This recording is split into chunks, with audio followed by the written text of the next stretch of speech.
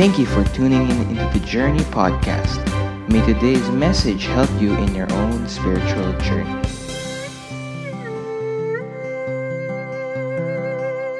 Today we talk about a subject that many of us find very sensitive. We are on our series on Back to the Basics, and as we talk about the government and what our responsibilities are as children of God, let me encourage you that as we look at the Word of God together this morning, that we would open our hearts. Okay, let's open our hearts and allow the Word of God to renew us. Especially if our teaching today brings out certain feelings, certain thoughts, especially as we think about the government. It may bring out some passion in you, feelings in you, but I encourage you to allow God to be Lord even in those thoughts and feelings. This is not a message on today's politics, but we're looking at the truth from God's Word. And as we know, God's Word is truth. And when we say truth, it is relevant to all people, at all times, in all places. And that's what we're going to look at, the principles of the Word of God regarding the government. And the truth that we're going to look at is, let me say this, relevant as well in today's political setting in our country. Just as it has been in the past, in other places, other situations, and as it will be even in the future. Last year, 2016, especially with the rise of social media, both in the US and here in the Philippines, data as of June 2015 says that the Philippines has become the most social nation in the world. Facebook declared back in 2015 that there were 41 million active Facebook users between the age of 18 and 65. And just last week, I cited this article from the Inquirer that says that the Philippines has spent the most time in social media as of January 2017. That's early this year. That's just recent. So, because of this, in the last 2 years, 2015, 2016, until now, we saw how more people have become more and more engaged politically and more aware of political issues. Would you agree that because of social media, people before who did not concern themselves with government or with political issues, suddenly they see this in their timelines and they see how people react and we react as well. The head of public policy for Facebook in the Asia Pacific said back in May 2016, we've had a very engaged population here in the Philippines. We've had 22 million unique users here in the Philippines involved in the conversations and more than 268 conversations around the elections in the Philippines. So this has been the most engaged elections on Facebook in the Asia Pacific. So social media has really changed how we interact with each other and with the government. Maribel Buenaobra, she's a deputy country representative in the Philippines of the Asia Foundation, which is a non-profit international organization committed to developing lives across Asia. She wrote an article, and I think the article that she wrote, I'll quote a part of it, nails what happened to us in this last 2 years. She wrote, social media has created an obsessive focus on one of two issues. Magnify candidates' smarts and pores, poke fun at their looks or voices, and can search and look at the internet for memes, funny memes even. Social media has amplified a misstep, an insensitive remark, exposed a prejudice or bias, and all for all the world to see and hear in real time without delay. After May 2016, she says, elections in the Philippines has never been the same again. As the campaigns have shown, social media without editorial restraint has thrown decency out the window. It has divided families, unfriended friends, blocked would-be friends, and unleashed rabid supporters that made The Walking Dead look like little more than a Halloween spectacle. And I'm sure even our friends who are based in the U.S., voters in the U.S., can well relate as well. Even though they may have a different political setting in the U.S. But we have become more and more engaged with the government. So as believers, immersed and as part of this kind of setting in our country right now, with so many things happening around, with so many important decisions being made by the leaders of our government, the question is, how are we supposed to respond as followers of Christ to all of this? What does God say in His Word about our attitude, our actions, or what our hearts must be as we encounter all these things around us regarding the government? And that's what we're going to try to look at this morning. Our articles of faith state the following on the civil government. We believe the civil government is of divine appointment for the interests and good order of human society, that magistrates are to be prayed for, conscientiously honored and obeyed, except only in things opposed to the will of our Lord Jesus Christ, who is the only Lord of the conscience and the coming Prince of the kings of the earth. The main text we're going to look at is found in Romans chapter 13. And I encourage you to open your Bibles there, and I'll be reading from verse 1 to verse 7. Let me read. It says, "Everyone must submit himself to the governing authorities. For there is no authority except that which God has established. The authorities that exist have been established by God." Verse 2, "Consequently, he who rebels against the authority is rebelling against what God has instituted. And those who do so will bring judgment on themselves. For rulers hold no terror for those who do right, but for those who do wrong. Do you want to be free from the fear of the one in authority? Then do what is right, and he will commend you. For he is God's servant to do you good. But if you do wrong, be afraid, for he does not bear the sword for nothing. He is God's servant, an agent of wrath to bring punishment on the wrongdoer. Therefore, it is necessary to submit to the authorities, not only because of possible punishment, but also because of conscience. This is also why you pay taxes, for the authorities are God's servants who give their full time to governing.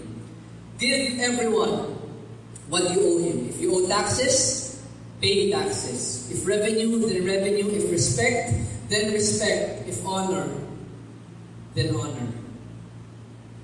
Three things that we're going to look at this morning from that passage and other passages in the Bible relating to the government. Number one, the key word that we focus on is the word submit.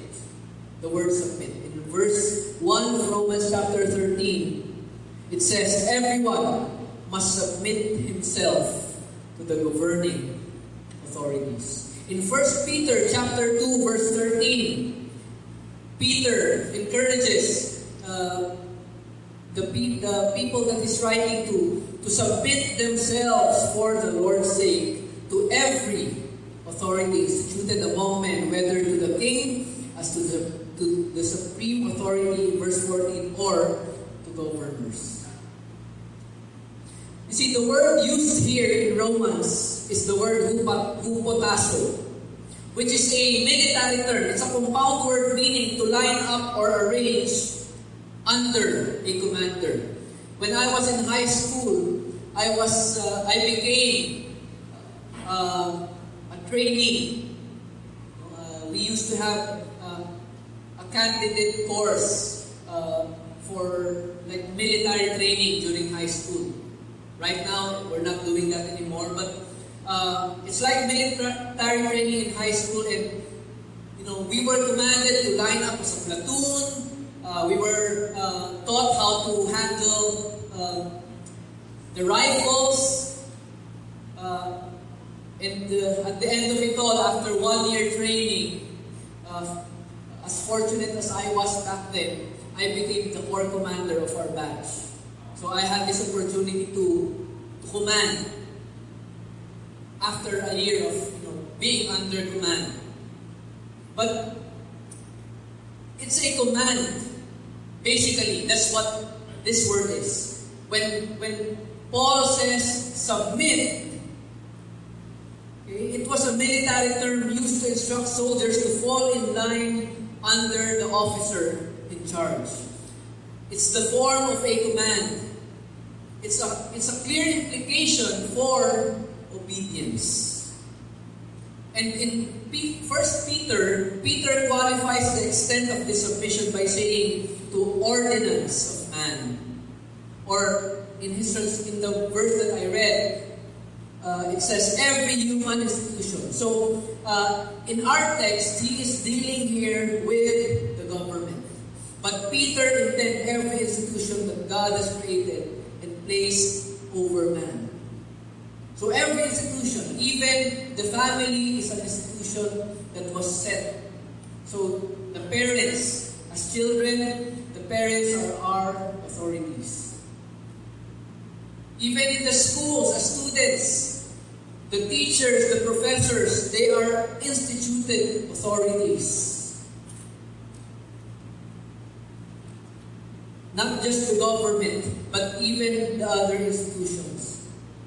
Now, it's very interesting that the Apostle Paul issues this command to believers. Because during that time, if you were aware, the leader was a very brutal leader. They were led by a leader that led in tyranny. He oppressed people. It was under the leadership of Emperor Nero. BBC History writes about the Emperor Nero. They say he is remembered as an ineffectual, neglectful, and brutal leader. He is probably one of the most unfit rulers that ever ruled in the world. And yet we see Paul and Peter encouraging believers to submit to this type of leader. Why? Let us try to understand. First, one reason is because all authority is God ordained. All authority is God ordained. In verse 1 it says, Romans 13, there is no authority except that which God has established. That's one thing we need to understand. No matter what the circumstances are of a leader being put in power, whether that's through a rebellion, whether the candidate cheated, or whatever the circumstance is, we must remember that no leader is put in place unless God ordains or allows that leader to be in that place. That is the foundation of all of this. Because the greater authority is God. And He will not allow any position to be filled without Him allowing it in this world. And yes, there may be a time, there may be a season, like that what happened in the season of Israel, when God allowed believers to be persecuted, to be oppressed by the leader. But we must remember the position is God ordained. Every higher power has been ordained. Another reason is those in authority are servants of God. They're servants of God. Romans 13 verse 4 and verse 6 says, "For he is God's servant." The authorities are God's servants. Now what does that imply? If we are in government service, the calling, the challenge is for us to serve not just people, but it's to serve God. Because that's how God looks at it. We're God's servants. That's what he's trying to tell Paul in this passage. We're God's servant. We're not just serving people or trying to please ourselves, but we are serving people. You know, when I look at this verse, again, I had this idea that, when we talk about God's servant, we talk about people who minister in the church. But you know what? God looks at government officials, every instituted authority, as servants, His servants as well. Isn't that interesting? It's not limited to people or to His children.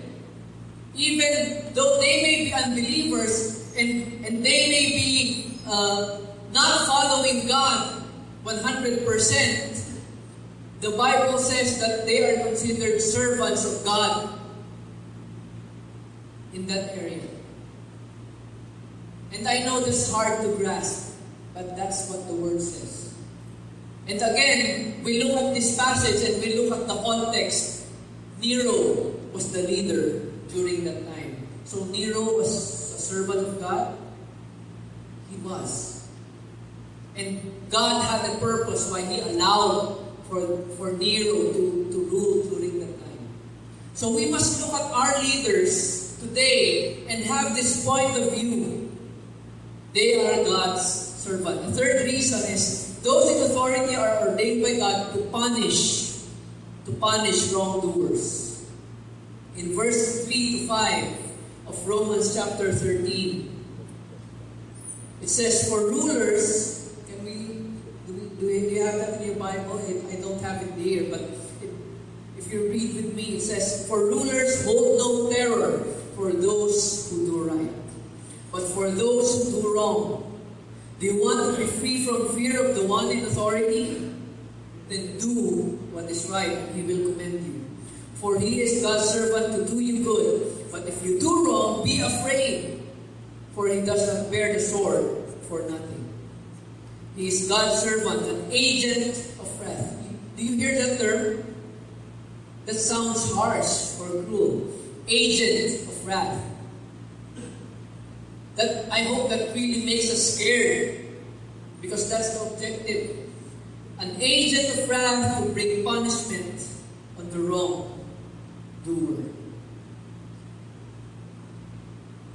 Every higher power has been ordained to rule according to the Word of God. Now, do all leaders rule according to the Word of God? No. But understanding that leaders are ordained by God, we can also look at leaders, and even though they may be evil, they may not be following God, we must also understand that because God ordained them, it is God who will judge each power according to the way they bear rule.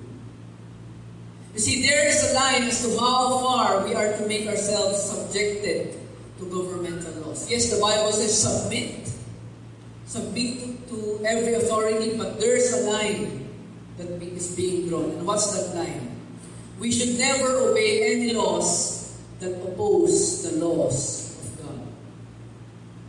So if our government, or if the government commands someone to commit murder, or to hurt children, or to curse the name of Christ, then we have permission from the Almighty God to rise up and rebel and to speak in one accord with Peter.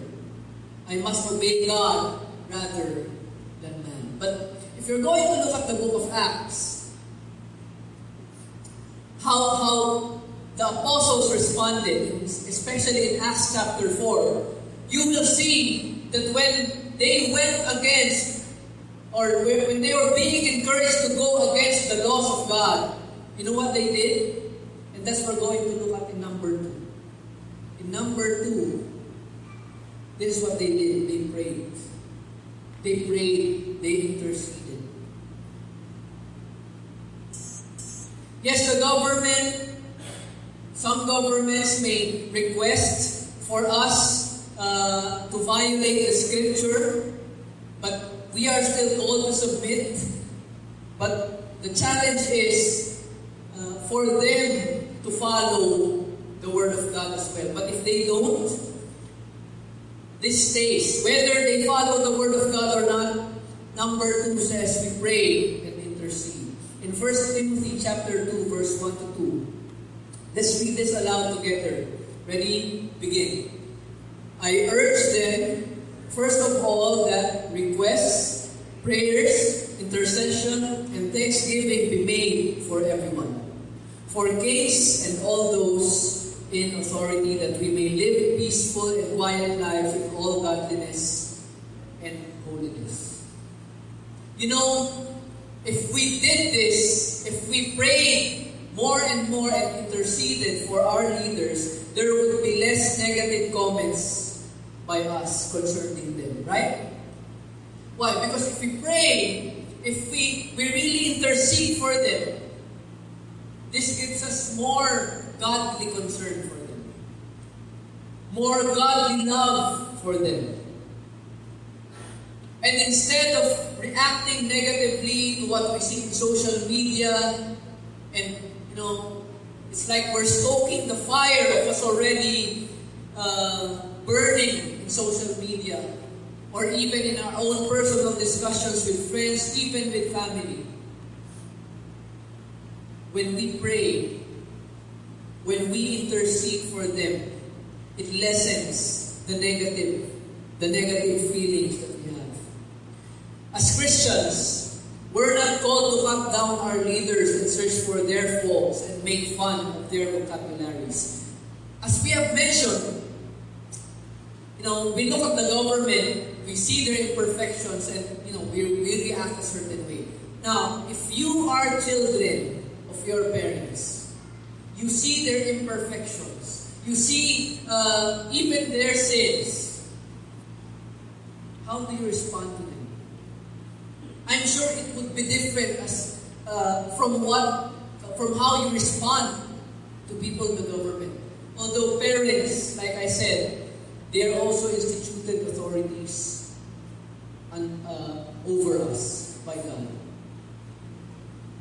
So we can disagree with our leaders, but the disagreement must be fueled still by love. We are not called to drag up every wrong deed in a man's past and shame him by putting it on display. We should not act like little children and call our leaders names. Now we should be calling out to God on their behalf instead. So that's the challenge for us. We must understand, the leaders, being a leader isn't easy. They're making important decisions that can impact our world. And you know what they need? They need wisdom.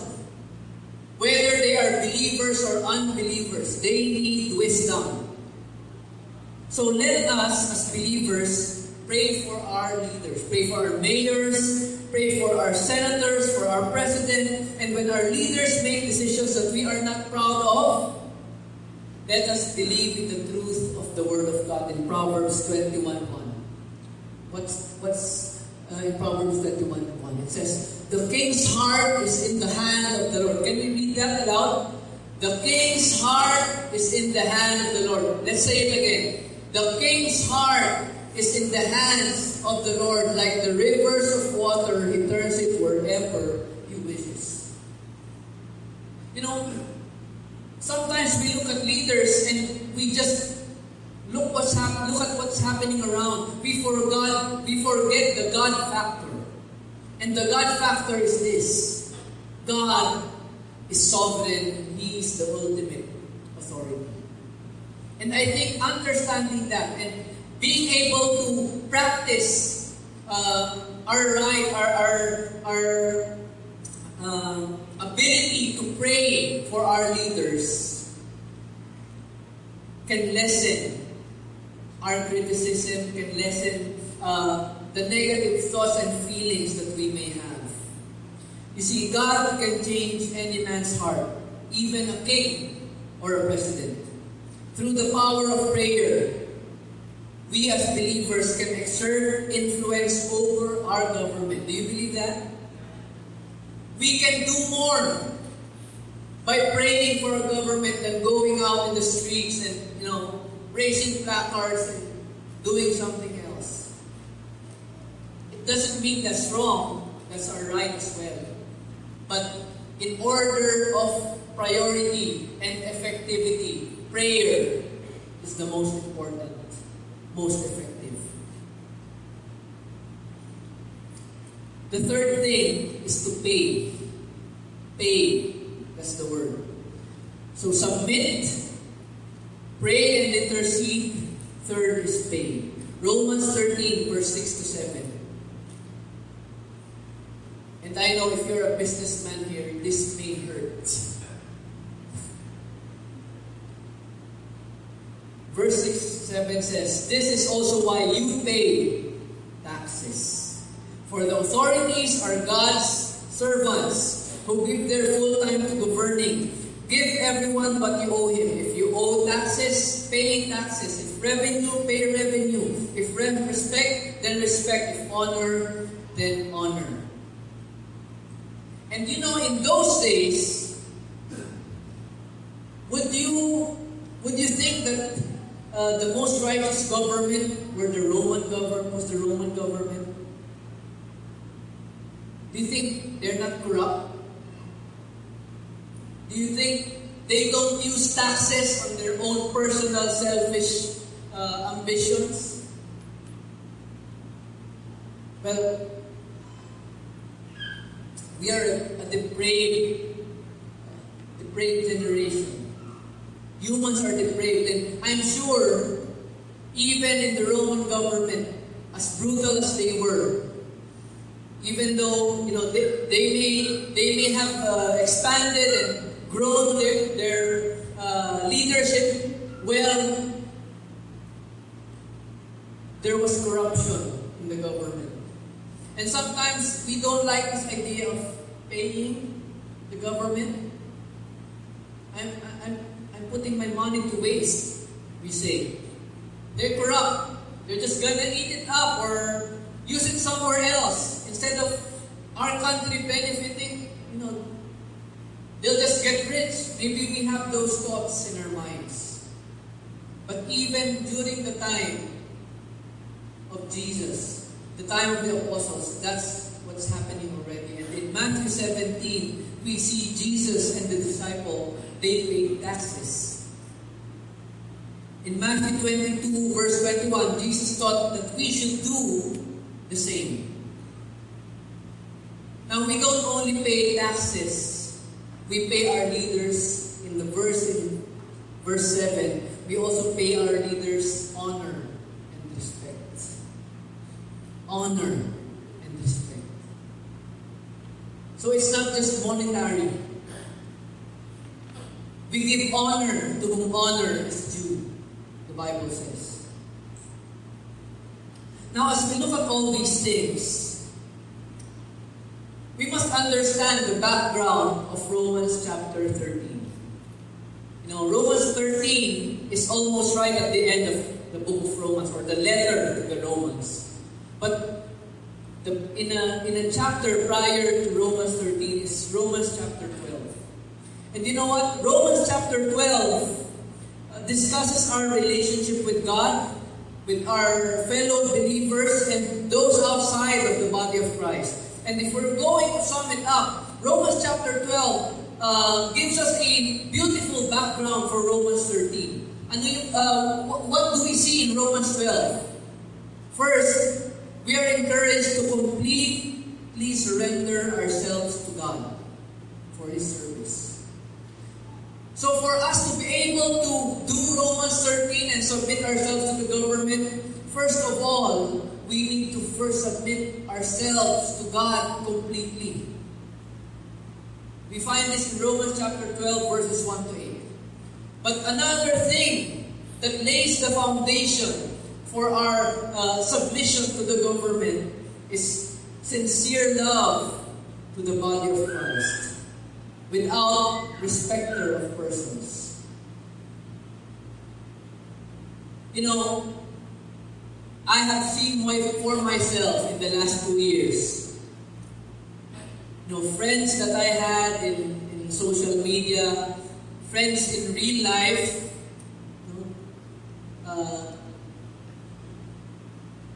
like what I read a while ago about the lady who wrote an article. You know, there were some friends who unfriended me. Maybe you had friends you unfriended or who unfriended you. Maybe there are people that you used to talk to in your workplace, and now you're just far away from them. In your own families, during reunions, birthdays, when people start talking about politics, you just go change the topic. Why? Because sometimes it just leads to a heated argument. And sometimes, even in our church, that happens. I think social media has done a lot of things. Because we see how people react, and we react as well. But we are encouraged in Romans 12, the foundation. Sincerely love the body of Christ. So maybe some of you, the application for today's message would be to go to a brother or to a sister and maybe make things right with them, because the relationship has gone sour. Or maybe a family member because of politics. Maybe that's the application. But the Bible in Romans 12 gives us that foundation. Surrender to God, loving our neighbors, or the body of Christ sincerely. And number 3, love your enemies. So sometimes you just can't change how people think. You totally disagree with them, and sometimes we feel that they're like our enemy. But Romans chapter 12 gives us this foundation. Love your enemy and overcome evil with good. Sometimes you post something in your social media and they react this way. Or you say something and they would respond negatively. Paul is inspiring us to be concerned with our relationship with the government. But the foundation is our relationship with the people around us and with God. That's the foundation. Let our knowledge of truth, sometimes we say, I believe this so much that I find it as truth. And we have differences in our versions of truth, especially what we read in social media. There's fake news. There are a lot of things around. But whatever we believe to be right, especially in this area of dealing with the government, let our knowledge of our truth be seasoned and balanced with grace. Let us not focus too much on being dogmatic and making sure that I'm right, you're wrong, and we cut people down. we focus too much on being right. If they're not there, love them. Pray for them. And let God, His Holy Spirit, change their heart. And let's stop playing the Holy Spirit in their lives. We're bringing conviction by we even post verses, we even quote certain things. But what we're really doing is we're playing the Holy Spirit, trying to convince them to change their position or their mindset on things. And this does not only apply in political things, but even in doctrine, even in things that we believe to be right. You see, the same grace we experience from God, we apply that same grace to all people, in all places, at all times. Surrender ourselves to God, love the body of Christ, and love our enemies. A hymn writer, Thomas Chisholm, expressed it this way. And this is our prayer. My prayer for us this morning. Oh, to be like Thee, full of compassion, loving, forgiving, tender, and kind, helping the helpless, cheering the fainting, seeking the wandering sinner to find. Oh, to be like Thee, oh, be like Thee. Blessed Redeemer, pure as Thou art, come in Thy sweetness, come in Thy fullness, stamp Thine own image deep on my heart. I request everyone to bow their heads and close their eyes this morning.